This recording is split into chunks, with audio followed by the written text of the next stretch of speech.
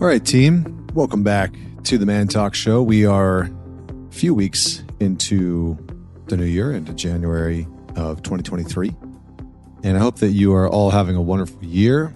And just whether you're new to the show, whether you've been around for the show for a long time, this podcast is dedicated to bettering the lives of the individuals that listen to it, helping you become a better man, better husband, better leader, helping you lead yourself more effectively in your life.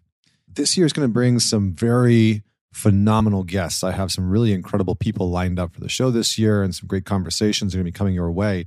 And this is one of them. Nick Bruce has been on the show before. He is a Los Angeles licensed psychotherapist, specializing in integrative ketamine-assisted psychotherapy and IFS, or internal family systems. So last time he was on the show, we talked about psychedelics as a therapeutic modality, and I thought it would be interesting for he and I to go a little bit deeper into this conversation. So in this episode, which is a little bit of a longer episode, which I'm going to start to do, is have these more deep dive conversations.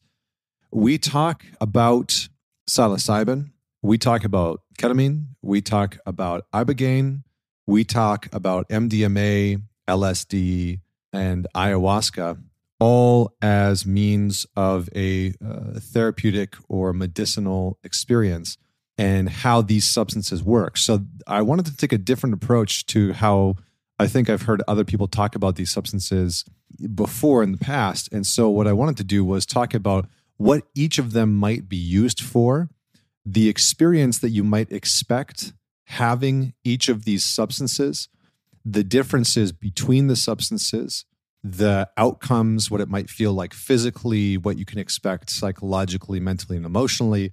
And so Nick and I kind of break down these different compounds and these different, whatever word you want to use, whether you call them medicines or substances or compounds. And we go into kind of a broad range of what you can expect and under what circumstances you might want to explore one of these plant medicines. So this is for me, it was a very fascinating conversation, and Nick does a great job of bringing in some of the latest research and talking about the research that's being done. And so I love this conversation. And with all that said, I hope that you enjoyed it as well. Don't forget to man it forward and share this episode. If you know that somebody has been curious about some form of psychedelic assisted therapy, or has been curious about, exploring psilocybin or ayahuasca or anything that's in this vein, this is just a really great conversation to have. The last conversation, Nick and I went deep into things like set and setting and what to expect when doing any kind of psychedelic assisted therapy and what you might want to look for. So if you enjoyed this episode, you might also want to go check out that one. But like I said, please subscribe to the channel, subscribe to the podcast, leave me a rating when you have a chance. It takes 30 seconds, goes a long way because it actually helps us to rank higher on iTunes and on Spotify. And we right now, and last year, I think I said this in the last podcast, we have been in the top 100 in relationships on iTunes and on Spotify for like the last year and a half, which is phenomenal. I certainly talk about a lot more than relationships, but that seems to be the category that we trend the highest on, which is fascinating. So thank you so much for sharing the show. And without any further delay, please welcome Mr. Nick. Is it Bruce or Bruce? Bruce. Yeah, I brought back the umlaut in my family. Yeah. That's good. The umlaut is important. Do you speak any German? About zero amount. About nil. Roughly 0%. Yeah. It's funny is I actually in university, I don't think I've ever said this on the podcast before, but let's see if I can do it probably. Ich habe Deutsch studiert für 3 Jahre auf Universität. Something like that. I think my grammar is probably shit. It's scheiß. It's what. To my ears, you just said the most eloquent, thought-provoking, amazing thing ever. I have no idea what you said. I said I studied German in university for about 3 years. But like I said, grammatically, I think that sentence was probably terrible. And if my wife heard this, who speaks German, again, another lesser known fact about Vienna Farren, licensed marriage and family therapist, mindful MFT, her mom was a German teacher. And so she actually speaks... She hasn't done it in a long time, but her German is very good. And so whenever I speak, she laughs because my grammar is so terrible because I could never get the sentence structure because it's very different from English, right? In English, you'd say, I'm going to school. And in German, you'd say, I am to school going. Whoa. And that always screwed me up. It always messed with me. Well, I'm like, why am I to school going? Why am I not going to school? Yeah. Anyway. Without a lot of exposure, I imagine that's a rough ride. I'm curious, with your opera singing, did that include somewhat of a study of different languages, or? This is one of the reasons why I studied German. Was I really loved German Lieder, which is German art song. And, people like Schubert were just icons, when I was singing. So I studied 3 years of German, 2 years of Italian, tried Russian for like a hot minute, 2 days, and gave that up immediately because that's one of the most challenging. I sang in Mandarin at one point. And oddly enough, want to hear the funniest thing? And then we'll move on. We'll come to you because I feel like I'm talking about myself on my own show. I grew up, my mom's side of the family is French, like from France proper, not to diss the French Canadians or anything like that, my French Canadian followers. But my mom spoke French to me as a kid for a little bit and then just stopped entirely. And then later on in life, when I started singing... Why'd she stop? I don't know. It's some weird secret that I don't know about. I think she just got tired of it, honestly. It just reminded her of being... One language, here we go. Right, one language, English. And then when I got into university and started singing, my voice fit singing French operas and music. And it's just some of the French operatic music is beautiful. But for the life of me, Nick, I am freaking terrible at French. Like I couldn't figure out, because in French you have to drop certain parts of you have to drop certain consonants at the ends of words, and I could just never remember it. And it was hard. It was hard. That and Russian. Russian is really something else. But anyway, welcome back to the show. Thank you. That we've had a goofy little intro, you and I were talking about why more men don't go to therapy before we got onto this, before we hit record. And I thought, well, this would be an interesting way to segue in, even though what you and I are going to talk about today is something very different.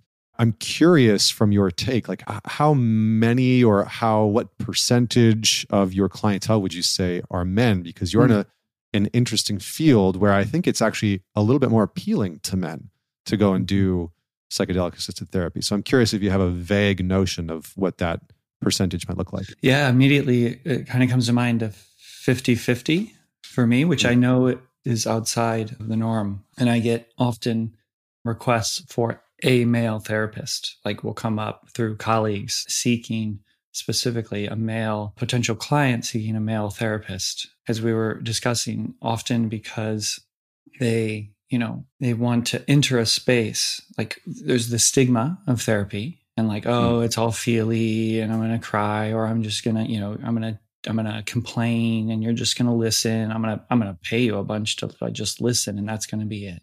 And that's not very appealing to, I think, men or any humans. So the process of therapy, or at least a component of it, can be the inclusion of all parts. And that includes the parts that need to be held in a way that, like, I see you struggling as a man. I know the context of this world generally as a man, and I want to learn about what it's been like for you. Yes, in childhood, but also like your day to day. And I think men seek, or any person seeks, a holding container, a container to explore that helps them feel safe enough and non-judgmental, and that you'll kind of get me, so that you can open and explore what needs your attention. Yeah, I think I was telling you that I recently covered something like this on the podcast because I'd come across this stat that only 29% of psychologists are men. And what's interesting to me is, I catch some heat sometimes on Instagram for some of the things that I talk about or say, or the way that I position things, because, and I've said this time and time again, like I unapologetically am speaking directly to men. And sometimes that's not going to land for women. Sometimes it is, sometimes women are going to see themselves in what I'm talking about because I'm talking about something generic like trauma or neglect or something relational. But sometimes it's not going to land because I'm speaking directly to men.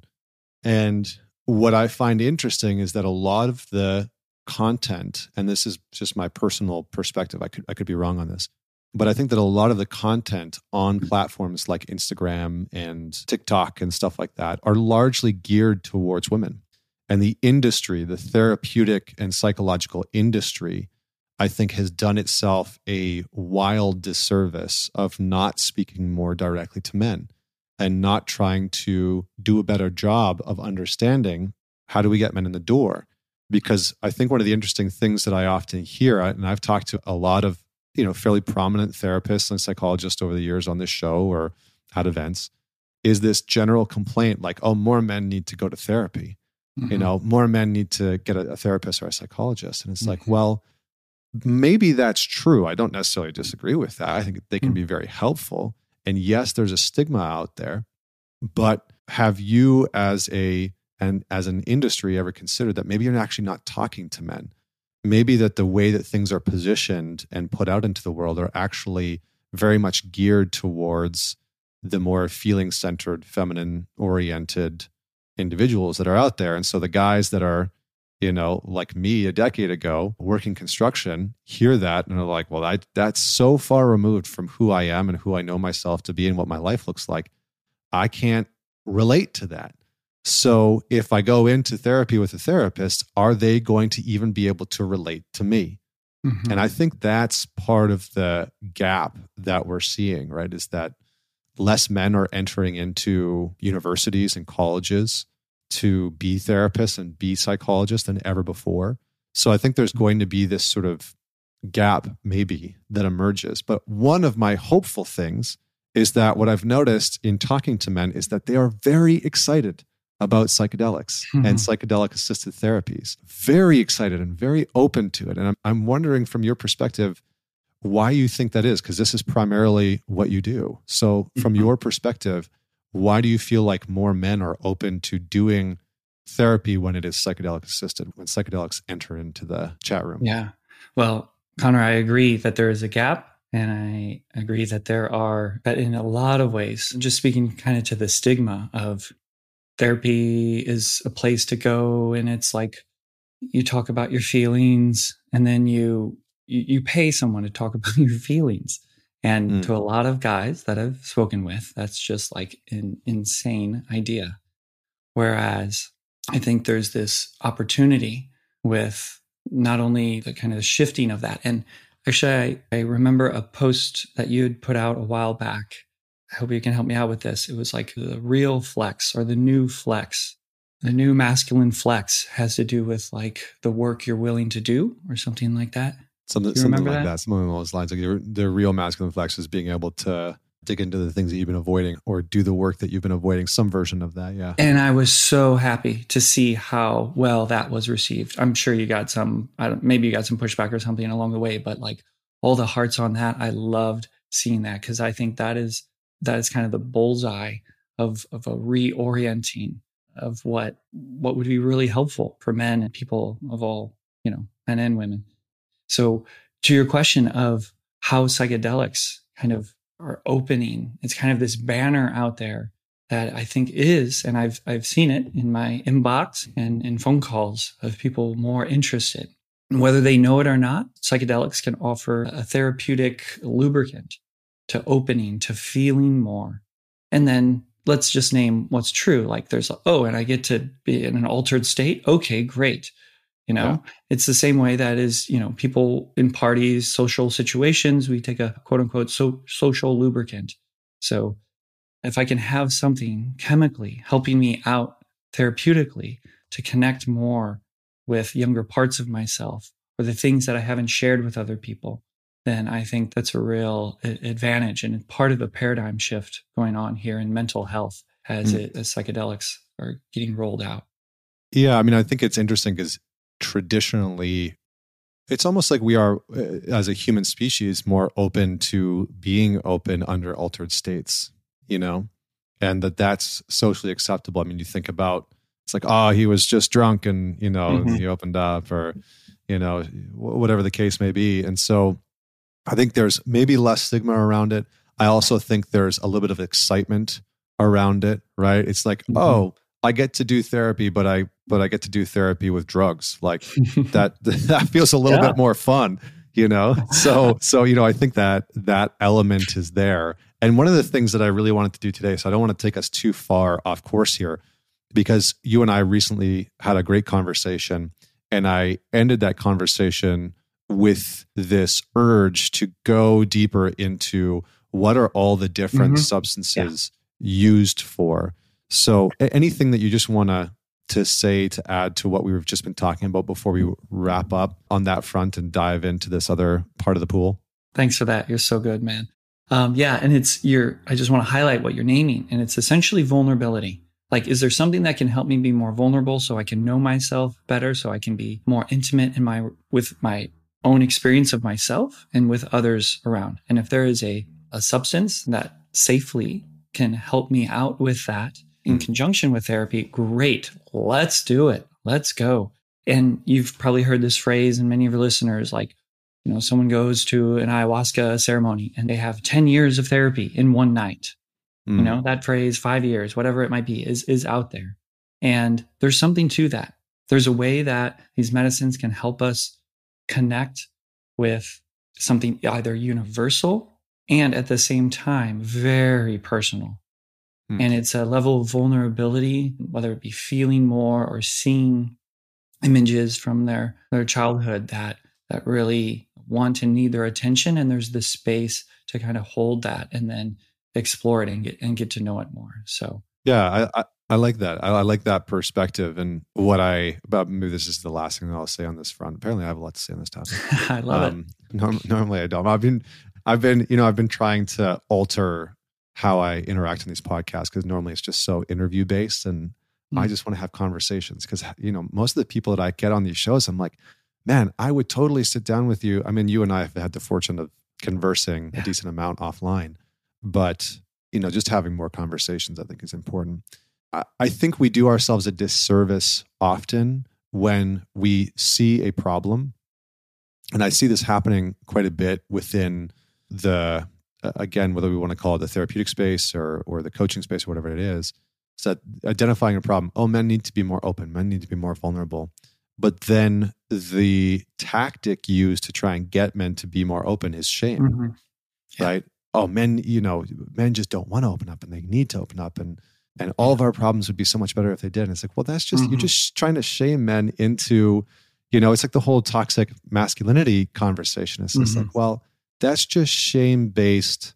That's just a shame-based tactic to try and alter someone's behavior, which I don't know if you have ever tried that in parenting, but it doesn't work fucking well, right? It's like shaming or a partner, right, in a relationship. If you're trying to shame somebody into changing, that is almost always a toxic behavior in and of itself, and not going to produce the results that you want. And so why are we allowing that when it comes to inviting men into the therapeutic space? I think it's so asinine. I would include ourselves, shaming ourselves into something. Yeah. How's that going? It's not working, or you have a sense that there's some other way.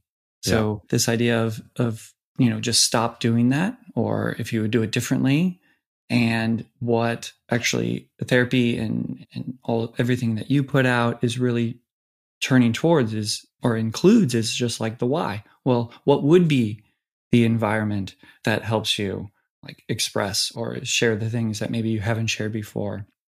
Or what is the environment that would help you feel more supported? So it's kind of a shift here from like just pushing towards something to let's take care of the environment. And psychedelics do that in a particular way, which is it helps us out neurochemically. And then also there's the experience and how the experience is prepared for, how it's held during, and then how it's integrated afterwards.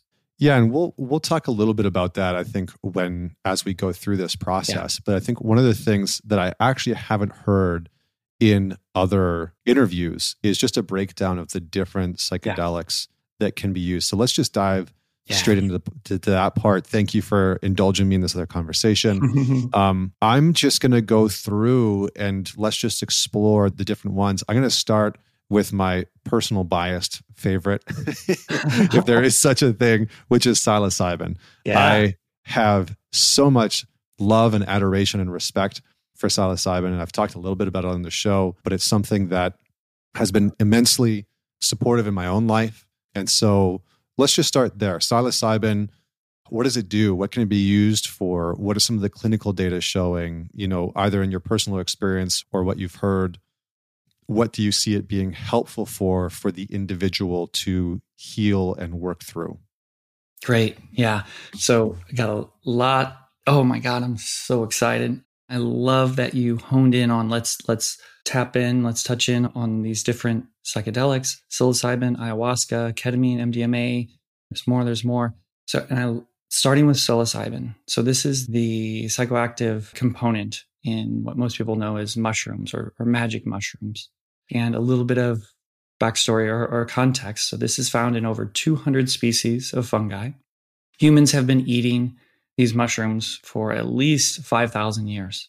5,000 years. And this is evidenced by their depiction in cave paintings in Europe and Northern Africa, sculptures in Central America, and still being used by indigenous groups in Mexico and beyond. So different regions of the world have been eating mushrooms for a really, really long time. Briefly, the Western world got introduced to magic mushrooms in a Life magazine article. And, in the 1950s. So nearly a half century before the internet, the things that showed up in Life magazine, they were a big deal. They got talked about. It was widely circulated, and it was on the cover. This amateur mycologist, Gordon Wasson, told his story about meeting a Maztec shaman woman named Marina Sabina, and described his experience of a psilocybin mushroom experience. And there were photographs, there were illustrations of the mushrooms, and it was kind of the first big time public description of a psychedelic psilocybin experience. And that spark took off, particularly in the hippie kind of counterculture. So they really got going with the mushrooms, and that spread wildly. And at the same time, research really started to pick up through the 60s. And as we talked about in our first conversation in the 1970s, that all the research got shut down as psilocybin was made illegal. Timothy Leary went wild. Oh yeah, there's a lot of pros and cons to that, but yeah, I'd like to think that could have gone differently. And well, it's going differently now. Yeah, it's going differently now. Thanks for bringing it to now. And now is it's mainstream. So very well respected academic research institutions are producing very clear, state of the art or gold standard research around how these medicines, psilocybin very much included, are making a great impact in the well-being and the mental health of many people. So in terms of mainstream, Goop, Netflix, New York Times, 60 Minutes, in the last 6 months, and I'll probably say this again, 6 months from now, but in the last 6 months, more people have reached out, men and women, with curiosity about psychedelic assisted therapy. And the stigma is changing, even on the Hollywood front. Not so long ago, seemingly any mention of a psychedelic had people tripping their face off or doing really stupid or silly things. Whereas just, a year or two ago, 8 Perfect Strangers, Nicole Kidman starring in this situation where there's a lot of positive that comes out of working with psychedelics. Gotta say, you cannot dose people without their that show is wild. Clear consent. That part is fucked up. Other than that, the positive outcomes and the range, and it is Hollywood. But all that to say, the stigma is shifting greatly. I was just going to sort of interject and inquire about a couple of things. Number one, from my understanding, the base psychoactive component of psilocybin and ayahuasca, which we'll talk about in a minute, is 5-MeO-DMT, right? It's not 5-MeO-DMT. Sorry, it's dimethyltryptamine is the chemical compound that's within both of those things. Is that accurate? Yeah, so 5-MeO-DMT and ayahuasca, DMT is the active psychoactive ingredient there. Psilocybin, and just to name the other, so DMT, psilocybin, LSD, and mescaline are considered the classic psychedelics. And what they have in common is that they stimulate the 5-HT2A receptor, So this is serotonin plays a big role in everyone's brain situation. And all of these classic psychedelics really stimulate that particular receptor, 5-HT2A. And so that's why there's a particular range of different experience honed in on distortions of perception. Time and space get a little wonky. You're more likely to feel, emotional sensitivity, and perception again gets it gets really interesting. And I want to come back to at some point just the therapeutic benefits of having a novel experience and potentially a corrective experience. So psilocybin definitely hits that receptor. And what people tend to feel about that, and let's say early on here to name, we talked a little bit about setting and dose last time, of course, integration, but the dose, all of these medicines that we're going to be talking about today, the dose is a big component of that.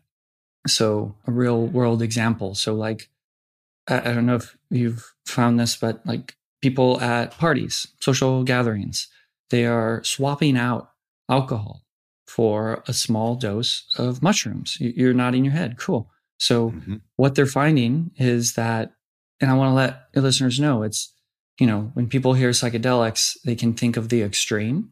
They can think of like, whoa, my face is melting, or, these things again that we've heard about.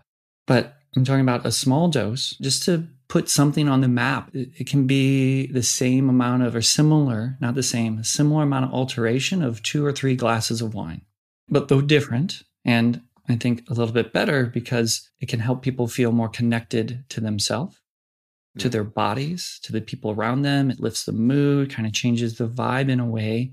It can feel a bit more creative than alcohol, playful. I mean, most of the time, laughter is involved. And I don't mean necessarily falling down in laughter, but that can be a side effect. But I want to be known that there's a way to use these medicines that you're not, tripping your face off in the corner, like shivering or crying. There's a way to participate or to partner with these medicines that help our connection to ourselves and to others. And also with that, like, just while I'm speaking about kind of the party scene, or not even the party scene, because I don't mean like hardcore, let's blow our minds out. Right. Tripping balls on acid. Yeah. Oh my God. There's countless stories. And I hear them like every week. I'm like, oh my God, people come like, I had this amazing experience. And then they describe this essentially horrific setting.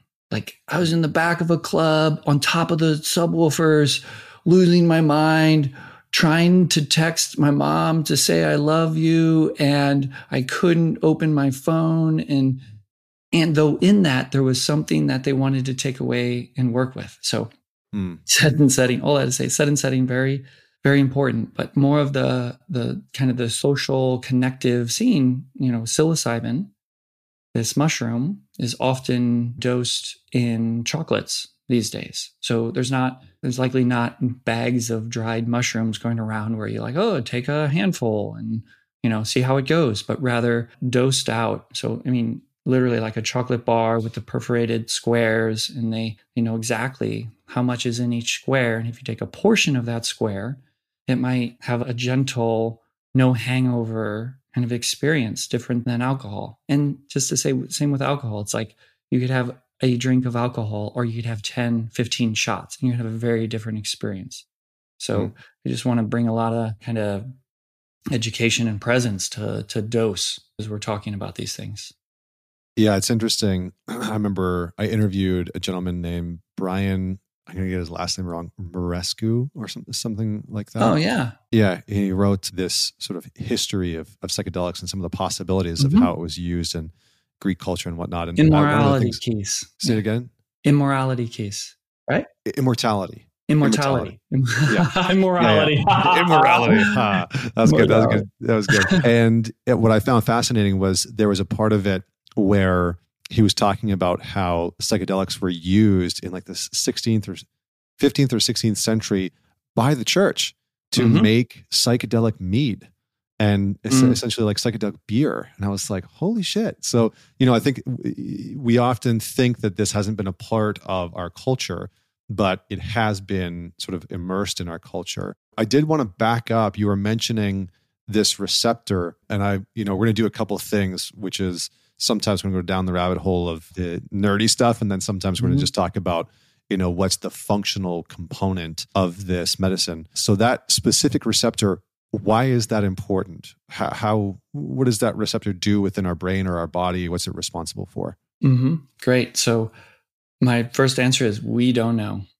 And that said, I'm certain there are some neuropsychologists out there that are like, oh, no, we do know. It's this and that. But generally, it's yet to be discovered why that particular. And here's the thing, within our brain, this is what I do know, within our brain, when we talk about serotonin, when we talk about glutamate with ketamine and aspects of our brain, neurotransmitters, there's the neurons themselves, but there's systems in the brain. And what we know about psilocybin is that it increases the connectivity across the brain. And then just to bring that really quickly to like a real world experience, you can be sitting with psilocybin, a moderate dose, whether you intentionally, which I hope people do bring a lot of intention to it, you can have kind of that same problem, those same problems in your life, what feel like dead ends or like, oh shit, or stress points in your life. And you can re-perceive those.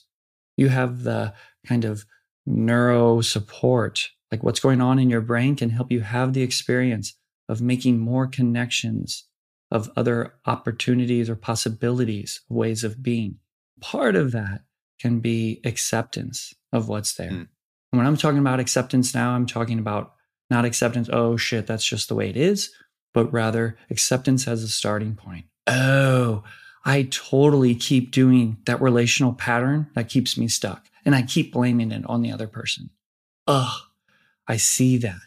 In a psychedelic psilocybin experience, we can see that in a clear mirror, in like a deep knowing where, this is can be an internal experience where there's no one to shame us. There's no one to tell us what to do or that we shouldn't have been doing that. But and I'm doing this dropping motion where it's like, oh, I know that that's what it's been like. And now because I accept that or because I see that clearly, now I get to make other choices around that. Maybe now I do want to talk to someone and see if there's some other ways or there's some resources out there that I can help learn about attachment style or trauma or different things to help out. So when you say that psilocybin can help create connection across the brain, that's something that I'm assuming is taking place when you're on that psychoactive, right? Or when you've taken psilocybin, it's not something that is going to help neural connectivity post that, or just maybe outline that a little bit more and what that means and how that bridges into the experience while you're on psilocybin and then off of it. I could not have asked for a better lead in. You have just set me up so well. Because here's the thing, and I'll start with Yale. Well-established, obviously, university has done research that again, around this connectivity, that the one dose of psilocybin increases neuroconnectivity. And they not only found that, and for this moment, we're talking about in rodents, that it increases that neuroconnectivity up to 3 weeks after, okay? And now jump to humans, and Johns Hopkins University looked at the same thing, like what's going on in the brain and that connectivity. And they have found in humans, same thing. Yes, during and for weeks after. It's creating a state in the brain where it helps us be more connective. There's more neural connection going on, which unfolds in our life as more openness, more acceptance. The research wouldn't say it like this, but I would say it as more vulnerability and a more willingness to connect with ourselves and others for weeks after a single dose of psilocybin. So that neuroconnectivity that you're talking about is actually connecting the different parts of the brain and helping to create different pathways that weren't there before. That's interesting. So what you're saying is not only is that neuroconnectivity allowing you to have a different experience in that moment because your state, your actual physical, mental state is altered a little bit, But post that, it's also helping to maintain some of those pathways and connections that are going to produce what? More acceptance, more openness. What are some of the other things that this added neural connectivity is actually going to produce for us when we're on it and off of it? To put it simply, it helps. I see it as fertilizer to help us learn. So you've probably seen more and more research around learning and habits. James Clear, Atomic Habits, and his work is amazing because it really shifts from kind of just like a doing to taking on an identity. And I think psychedelics can really help in that process. So you have a big experience with psilocybin, ayahuasca, MDMA, DMT, and then you have a new reference point. Some examples. You feel what it's like to be you without the physical pain that you're so used to. You feel what it's like to be you without the anxiety that you're so used to and likely identified as, and then you set up your life to avoid and like create all these things. A lot of avoidance going on. So the neural connectivity goes beyond the actual experience, and that's that real rich opportunity to then, and of course, ideally in a supportive environment, that it's not just you go off to the jungle, do an experience, and then don't talk to anybody about it, but rather there's preparation and there's the experience. And then afterwards, you're like, wow, I met some younger parts of myself that really, my 5-year-old self who felt like he had to be a certain way. That's a question I often ask my clients. Who did you have to be for your parents? Because they play such a big role in our life. It's not to, diss on parents, but this is the soup we grow up in. So during psychedelic experiences, when we can hear and kind of vibe with, learn from these younger parts of ourselves, we can then take that and see that pattern that like, oh, I'm not allowed to be sad, or I'm not allowed to be angry, or, I have to be in control all the time. Like we can see how that plays out in our life. And then we get to make choices around that. So what would people expect from doing something like psilocybin? Because I think one of the things that, even though I'm kind of asking you to do a little bit of the impossible, which is to describe the experience, which is, if you talk to anybody about psychedelics, that's a very challenging thing to do. But I want to just contextualize this as much for the listener so that we can differentiate between a psilocybin, an ayahuasca, an MDMA, an ibogaine, because all of those are going to give you very different experiences, both internally, physically, et cetera. And so I want to just sort of, as best as we can, what might that experience be like? And why might somebody choose to do something like psilocybin versus something else? Because my understanding from the literature is that something like psilocybin can be very good for addiction, severe depression, sometimes PTSD. But I would love to hear your take on like what circumstances, why should somebody explore that pathway? And then what might they expect when they're having that experience? Great question. And I really want to bring everyone's attention to we are very early in this, call it paradigm shift, or this renaissance of psychedelic medicines. Connor, when you and I sit down in 5 or 10 years from now, we're going to have a different view on different medicines and kind of what they've shown to be really helpful for a different range of people. Hopefully it's even dialed into like what they've identified as their attachment style, or the different types of trauma, or different certain types of childhoods, like which medicines, not only the medicines, because I really want to broaden the view to the medicine, but also the container, the set and setting around that. And at that time, we'll also be talking about things that we don't even know the names of yet, different medicines, designer psychedelics that haven't even been discovered yet. So the two pieces are, one is that there's the medicine itself, but then there's also the set and setting and the intention that people are bringing. So when someone has an intention, wow, I know that I keep doing this thing relationally and I want relief from it, or I want to do it a different way, or the partner that I'm with, there's the same argument that keeps coming up. What can help with that? psilocybin in particular. Now I want to put some others on the board to just kind of compare a little bit too, as you requested. So the last thing I mentioned was like couples or relationship. And then we're going to get into MDMA, because that, albeit not so psychedelic, quote unquote, meaning there's not so much of a visual, not the visuals that we tend to associate with psychedelic medicines, but more of the openness and kind of connective and trust that opens up, is going to be incredible for couples therapy and just couples across the space. As you know, MDMA is being used for the treatment of PTSD, post-traumatic stress disorder. And what it does, and for a couple reasons, both the duration, it's 4 to 6 hours, it gives this space where the amygdala is not as active. So the amygdala, the fear response center of the brain, is turned down, and thus the trust is turned up.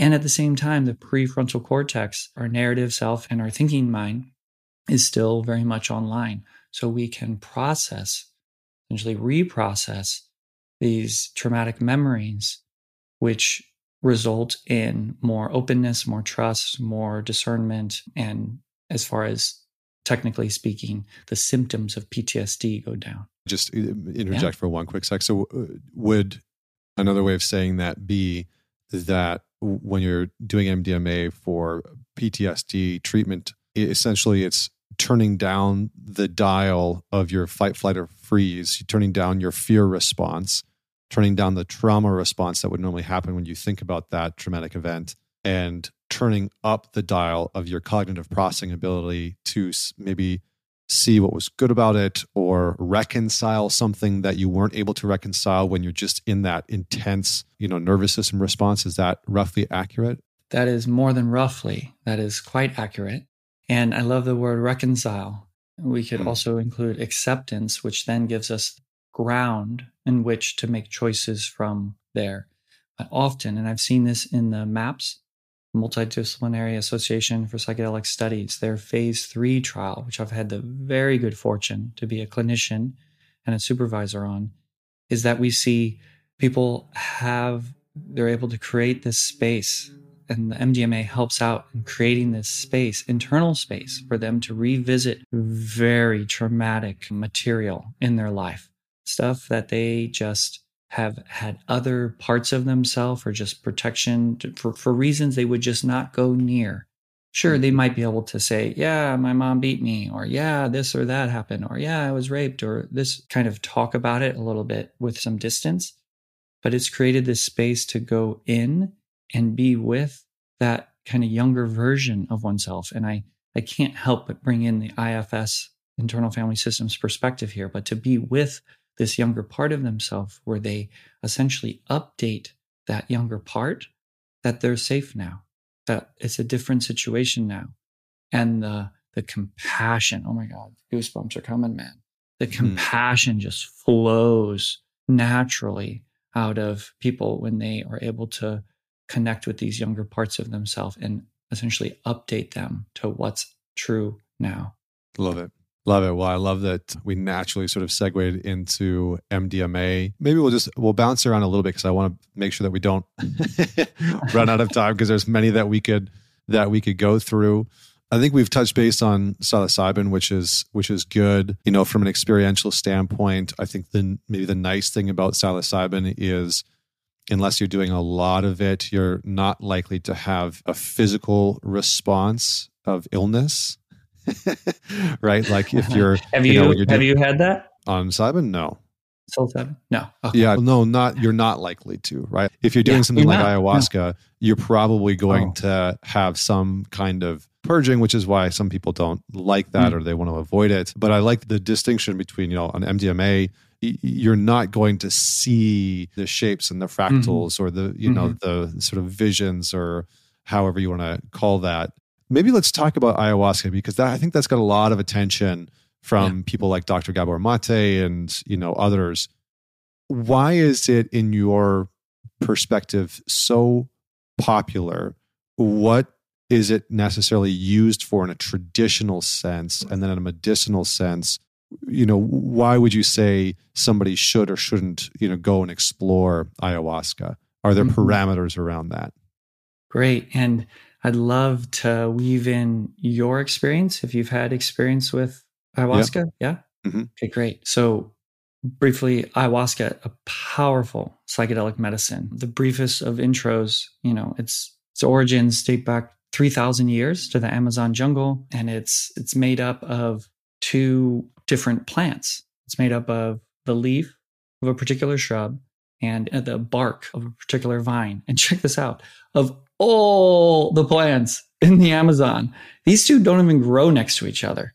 But somehow, 3,000 plus years ago, it was found out that if you combine these 2, and by combining, I mean brewing them in a tea, if you cook them together, it creates this experience that sets people, potentially a life-changing experience that sets people off in a very visionary and healing 4 to 6 hour experience. And I was gonna say, can you imagine being that first person that's just trying to brew up some root tea and all of a sudden gets fucking blasted off into the universe? Right. Just like, I just wanted some tea. What's happening? I must be dying. They got a capital T plus. Wow. Yeah. Holy shit. And the folklore around it is the spirit of ayahuasca told people which plants among the thousands or the, nearly infinite combinations of plants to bring together. And what we know now of the science of that is that the leaf contains DMT. But here's the thing, DMT cannot be it can be ingested, but it won't be psychoactive to humans because there's an enzyme that just knocks that out. But the vine, it has an inhibitor of that enzyme. So it's this combination that sets people off into these visionary healing experiences. So your question of why people find ayahuasca so intriguing, or in one sense, I don't know.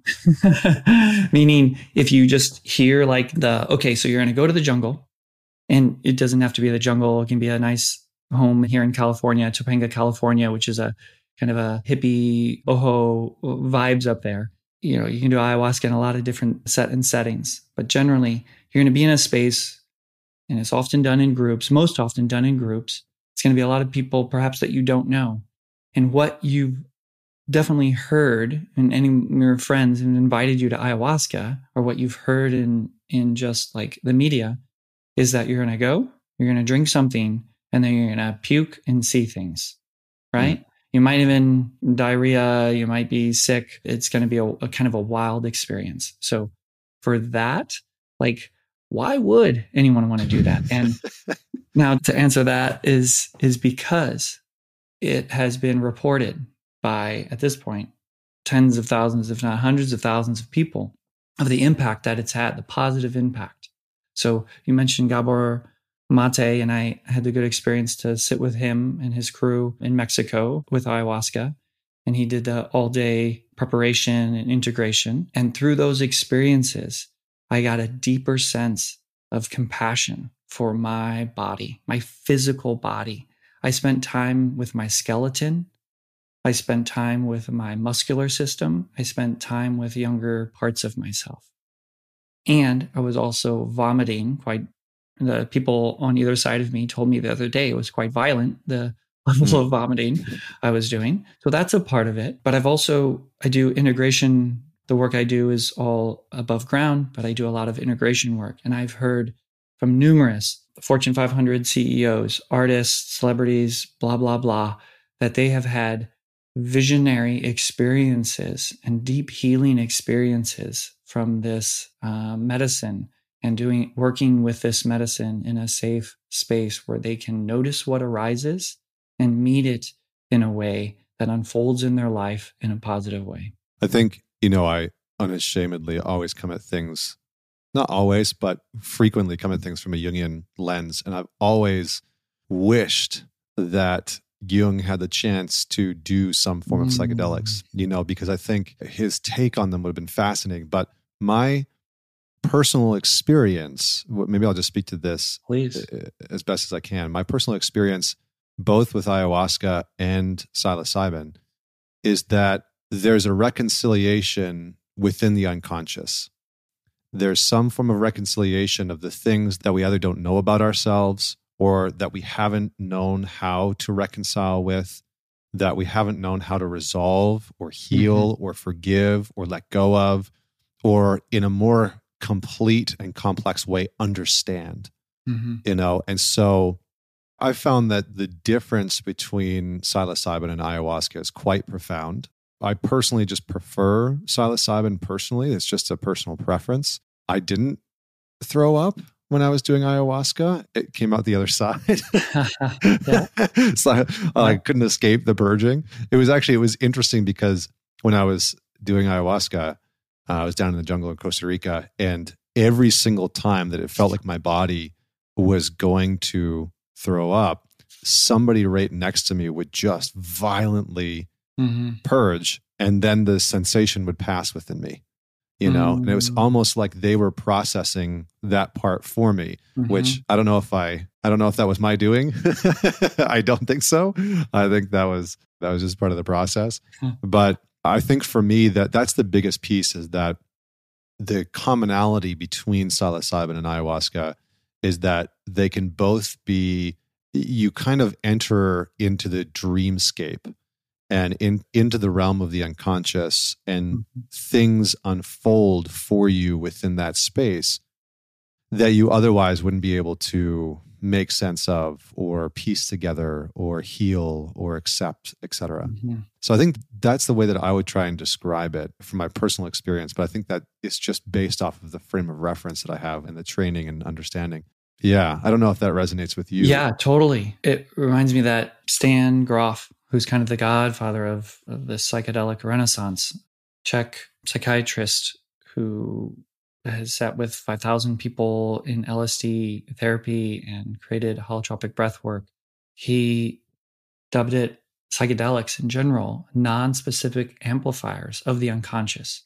So to what you were speaking of, it gives this opportunity to explore kind of an excavation of what's arising. And these different medicines, in my experience as well, psilocybin kind of has a different tone or energy to it. And whereas ayahuasca, it's considered the grandmother.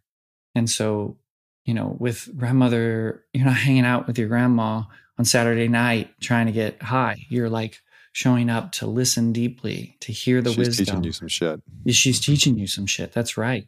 Yeah. And I want to say, just like generally, like ayahuasca and fun don't tend to go together. That said, some people have euphoric experiences and very self-loving, and it can be, very expansive.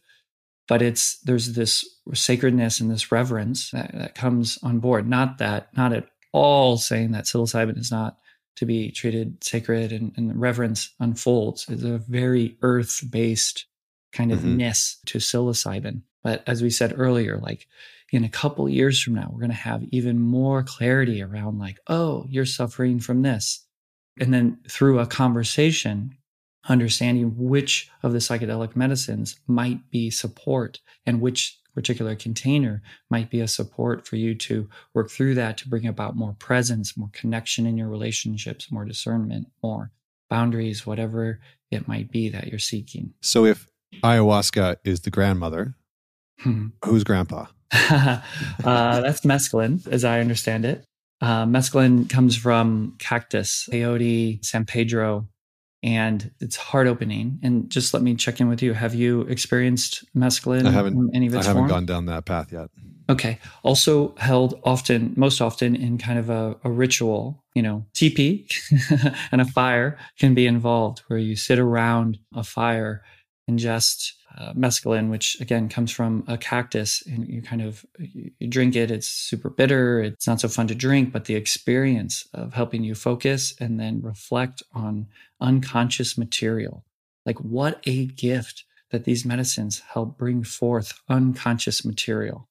If we go back 100 plus years to the kind of the roots of psychotherapy and, free association, sure, that's great. That can take a minute.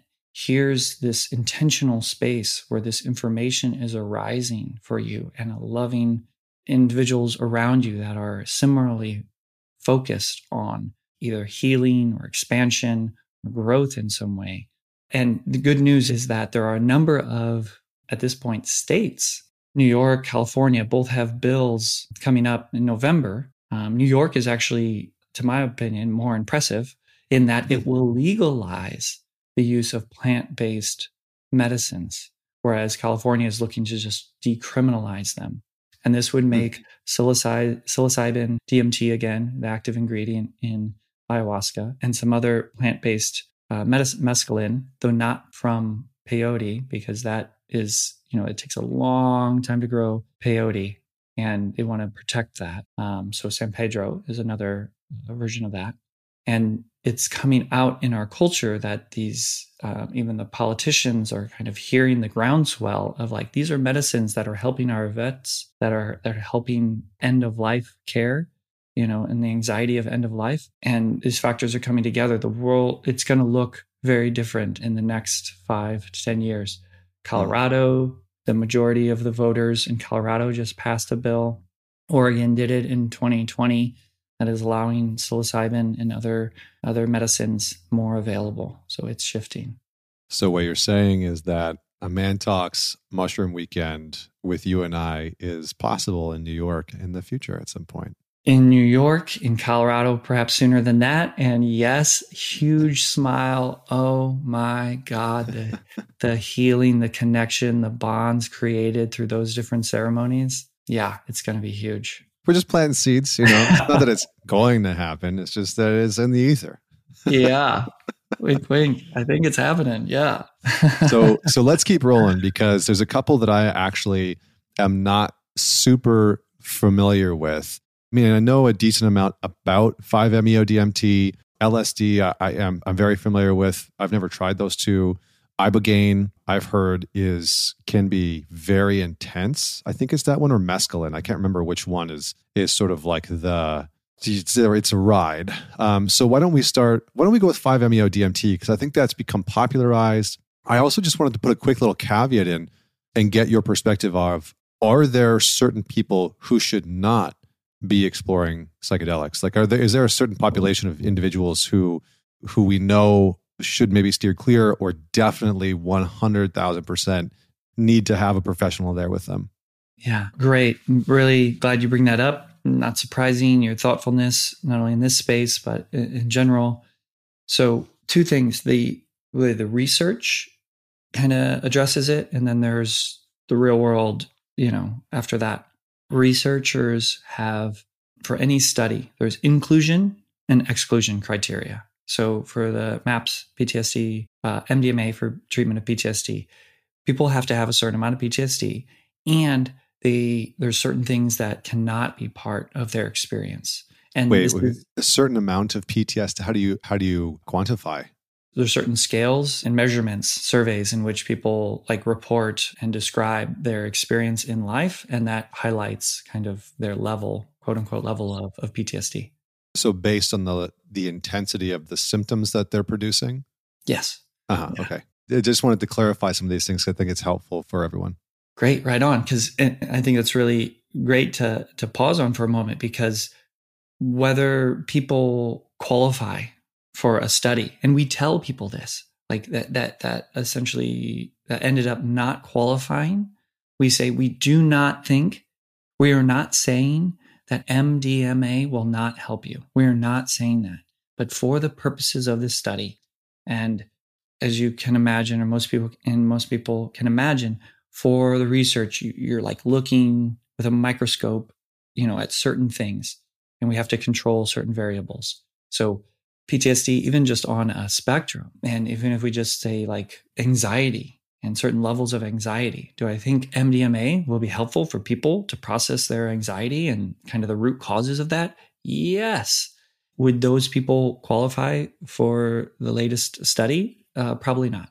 So what about people that are bipolar or schizophrenic and have some of these other disorders? Are they eligible? Is it something that they should or should not explore? And where are we in terms of the research and the data on that front? So that's only going to expand. Right now, it's probably as tight as ever will be, meaning that there will be other studies specifically around bipolar. Whereas if that may have eliminated someone from a research study. Generally, when there is a close family member, basically if your parents or you yourself have had psychotic episodes, that often eliminates people from the research. Again, this is kind of how research goes. It starts out with a particular lens and then it expands from there. And actually weaves back an earlier point, like psilocybin is very, I would call it gentle. And like there's not a lot of antidepressants, anti-anxiety medicine that you would have to wean off in order to work with psilocybin. Obviously, it goes without saying, but I'm definitely going to say it. I am not suggesting you wean off any of your medicine. Check with, a physician about this. And actually, I do want to be really clear about that. Please start talking to your mental health professionals about either your desire or your experiences with psychedelics. That's actually going to move things forward. So these medicines, ketamine also, you don't have to get off SSRIs to do work with ketamine. And psilocybin is also spacious and pretty gentle like that too. Yeah, I feel like we covered a little bit of ground on ketamine last time. So let's carry on this path towards 5-MeO-DMT. And again, what can people expect? What type of results does it produce? What's the experience like? And why would they take it? Sure Besides the if you've listened to Terence McKenna talk about the machine elves, and you want to go and visit the elves, is there a medicinal purpose towards 5-MeO-DMT? Let's explore that one a little bit. So I really want to speak to 5-MeO-DMT. DMT, again, a classic psychedelic that's in ayahuasca.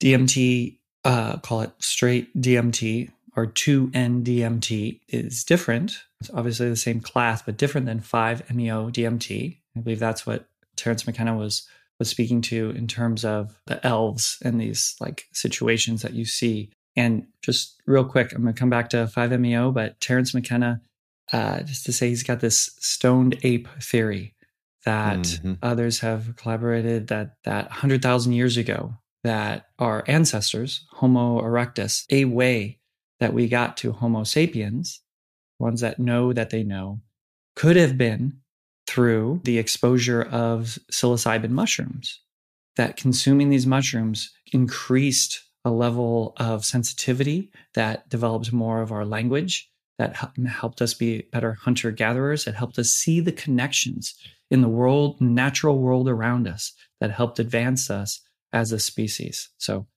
thank you, Terence. Back to 5-MeO. So this is called 5-toad bufo.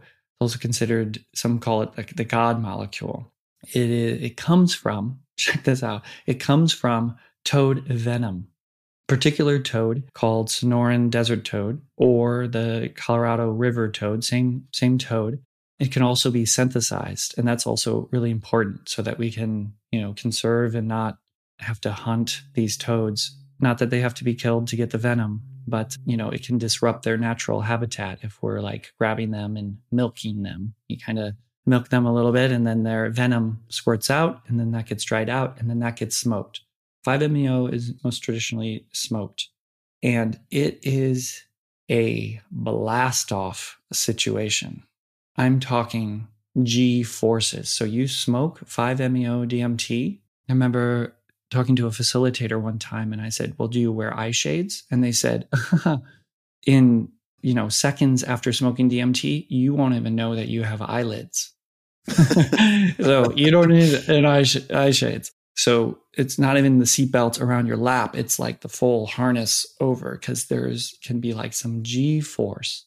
And it's a very strong, fast acting component with a short duration, and short relative to MDMA of 4+ hours, LSD of, 8+ hours.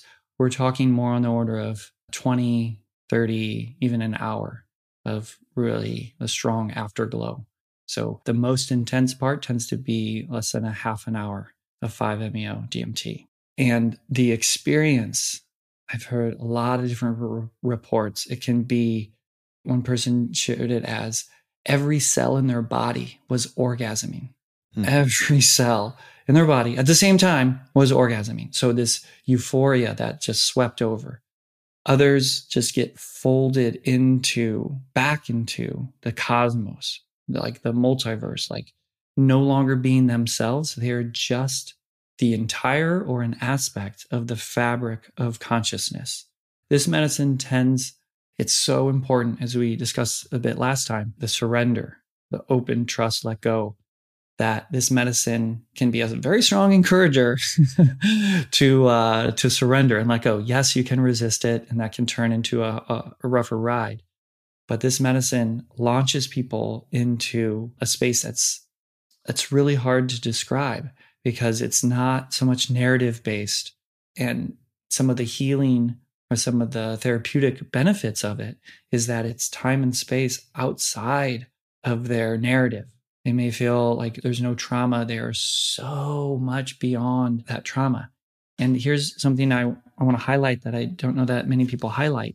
It's the coming back from, or as the medicine is wearing off, we can really notice and be sensitive to what it is, our identities, our sense of self, kind of what we take back on. Oh, I'm a person who, was a victim of this, or I'm a person who has this limitation. We can really notice that almost as if we're like kind of naked. I've never heard it described like this, but this is what's coming right now. We're just like, as the medicine is wearing off, we're naked and we get to know like our body for the first time again. And compassion tends to roll forward. And then we notice this shirt coming to us. Oh, that's my childhood. Well, that seems to be just being put on me right now. Okay, great. That's part of me. And now these shoes that are tied a little bit too tightly, that's kind of how I'm gripping things. Okay. So there's this real experience of knowing oneself, even as the medicine is wearing off.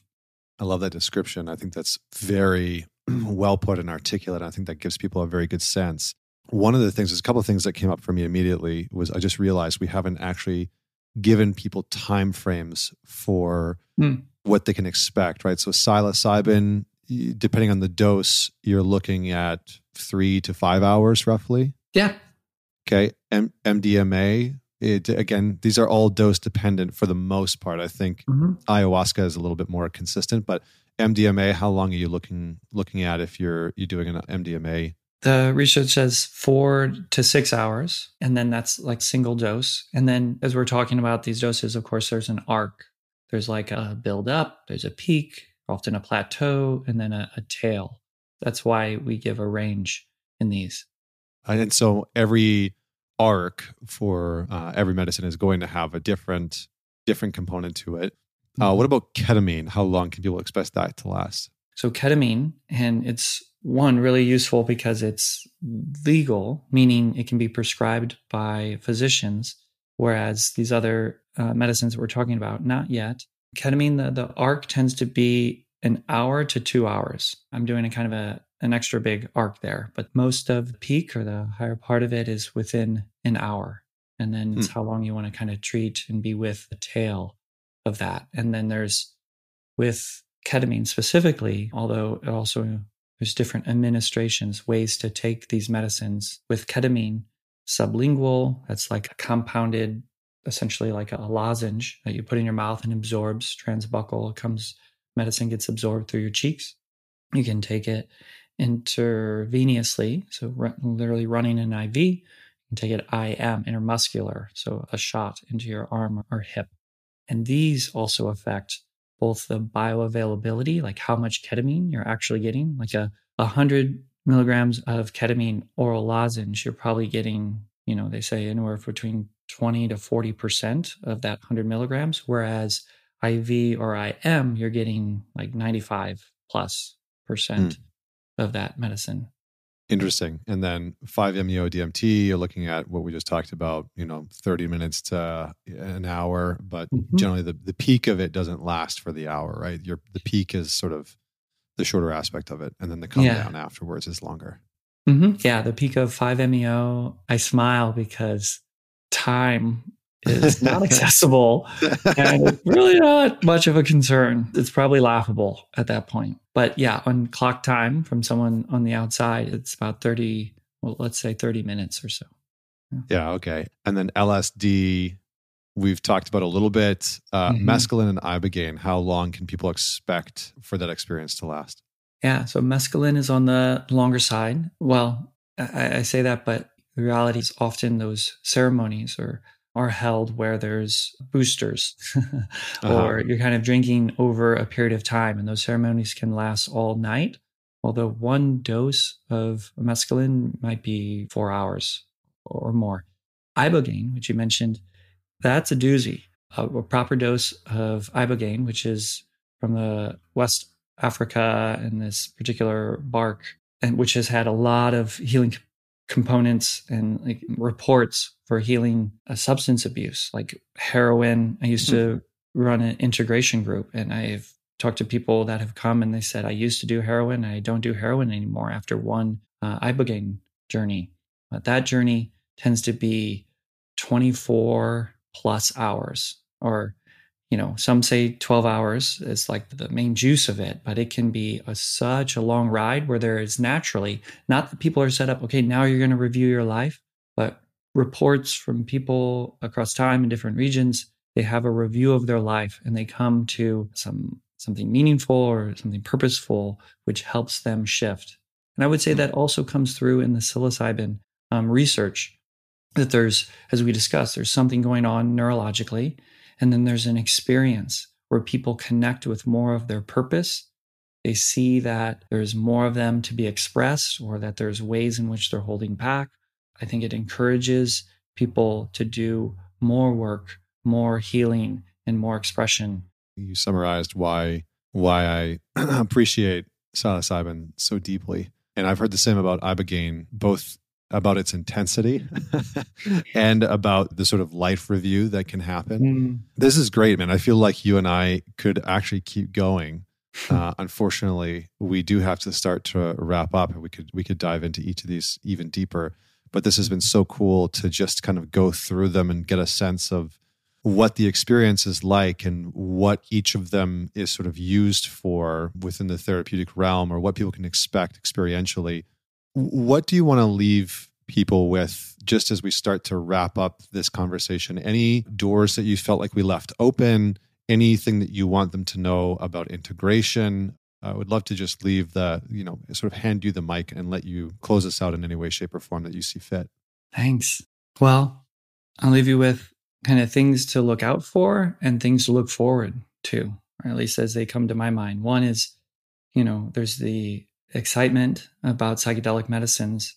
And I think we did a decent job here. It's not just the medicine itself. There's an experience and there's a way to hold the experience. So they're not a magic bullet. So beware of kind of things being overpromised, that you'll get 10 years of therapy in one session, even though you just found your way to the jungle, and people that don't speak your language and the expectations of that, or beware of overpromising. I would also want people just to be safe. You're extra sensitive in this space, so really trust the people that are around you. These medicines are becoming more and more available. I know some people are really hanging on, and there's this thing, treatment resistant, meaning not that they're resisting treatment, but that treatments haven't worked for people and they are yearning for other treatments. So please find a safe space that there's preparation, intention, integration, and keeping in mind setting, and dose. So be educated about it. So that's what to look out for. The things to look forward to, or maybe as a transition back to Terence McKenna, he spoke of this as like the psychedelic issue is like a civil rights issue. Yes, there's healing. And if we just pivot for a moment from healing, like the exploration of consciousness, like governments have locked up these consciousness exploration components that grow in our earth. Wow. So again, back to, Oregon, Colorado, New York, and California soon, these bills that are going to make this stuff available. I am such an advocate for the education around as these things start to roll out. So things to look forward to. This is a shift. This is a paradigm shift in mental health, particularly the psychopharmacological component. Whereas so much of that, SSRIs, antidepressants, all these things to attack or deal with symptoms. psychedelic medicines, the way we talk about them and my colleagues and people in the know that have direct experience, they partner with these medicines to have healing experiences that get at the root of suffering. So I see this as the future of mental health. In years from now, it's going to be like as profound as the internet is. It's like, how did we do things before? As we have these medicines on board, I think psychedelics will be kind of similar in like, how did we do things before? It's kind of the internet of mental health. That big of a leap in care and ways of doing deep work for healing at the root of suffering.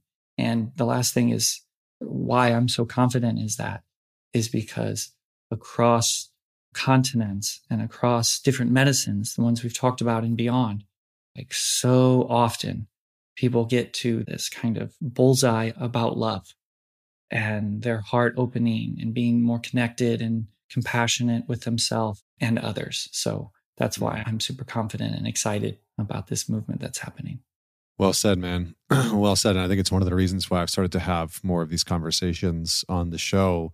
I want to make sure that people come into them in a informed, educated, and useful way, because I think the majority, because they were so underground for such a long time, a lot of people's experiences are exactly what you described, right? It's like, I won't do mushrooms. Well, why not? Well, because I had a bad trip in high school at a party, and it's like, well, of course, you were at a fucking high school party and you dropped 3 grams of mushrooms. Like, that's a bad idea. It's like, we know that now. We have enough research. We're like, that's probably not going to go well.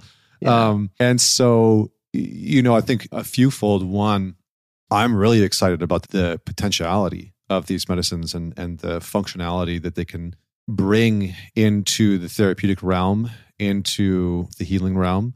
And I think so long as they're not overly commercialized, I think that's one of my fears, if I could say that, is that they will become overly commercialized and that commerce will get hold of them and turn it into like what's happened with cannabis a little bit, where it's the intensity of the drug has just been dialed up much that it's like, it's dangerous. I think it's dangerous in some capacity for people who are already prone to psychotic events and breaks and whatnot. And so, I appreciate all of the work that you're doing, brother. Thank you for your knowledge and your insight and your wisdom and the work that you're doing with individuals.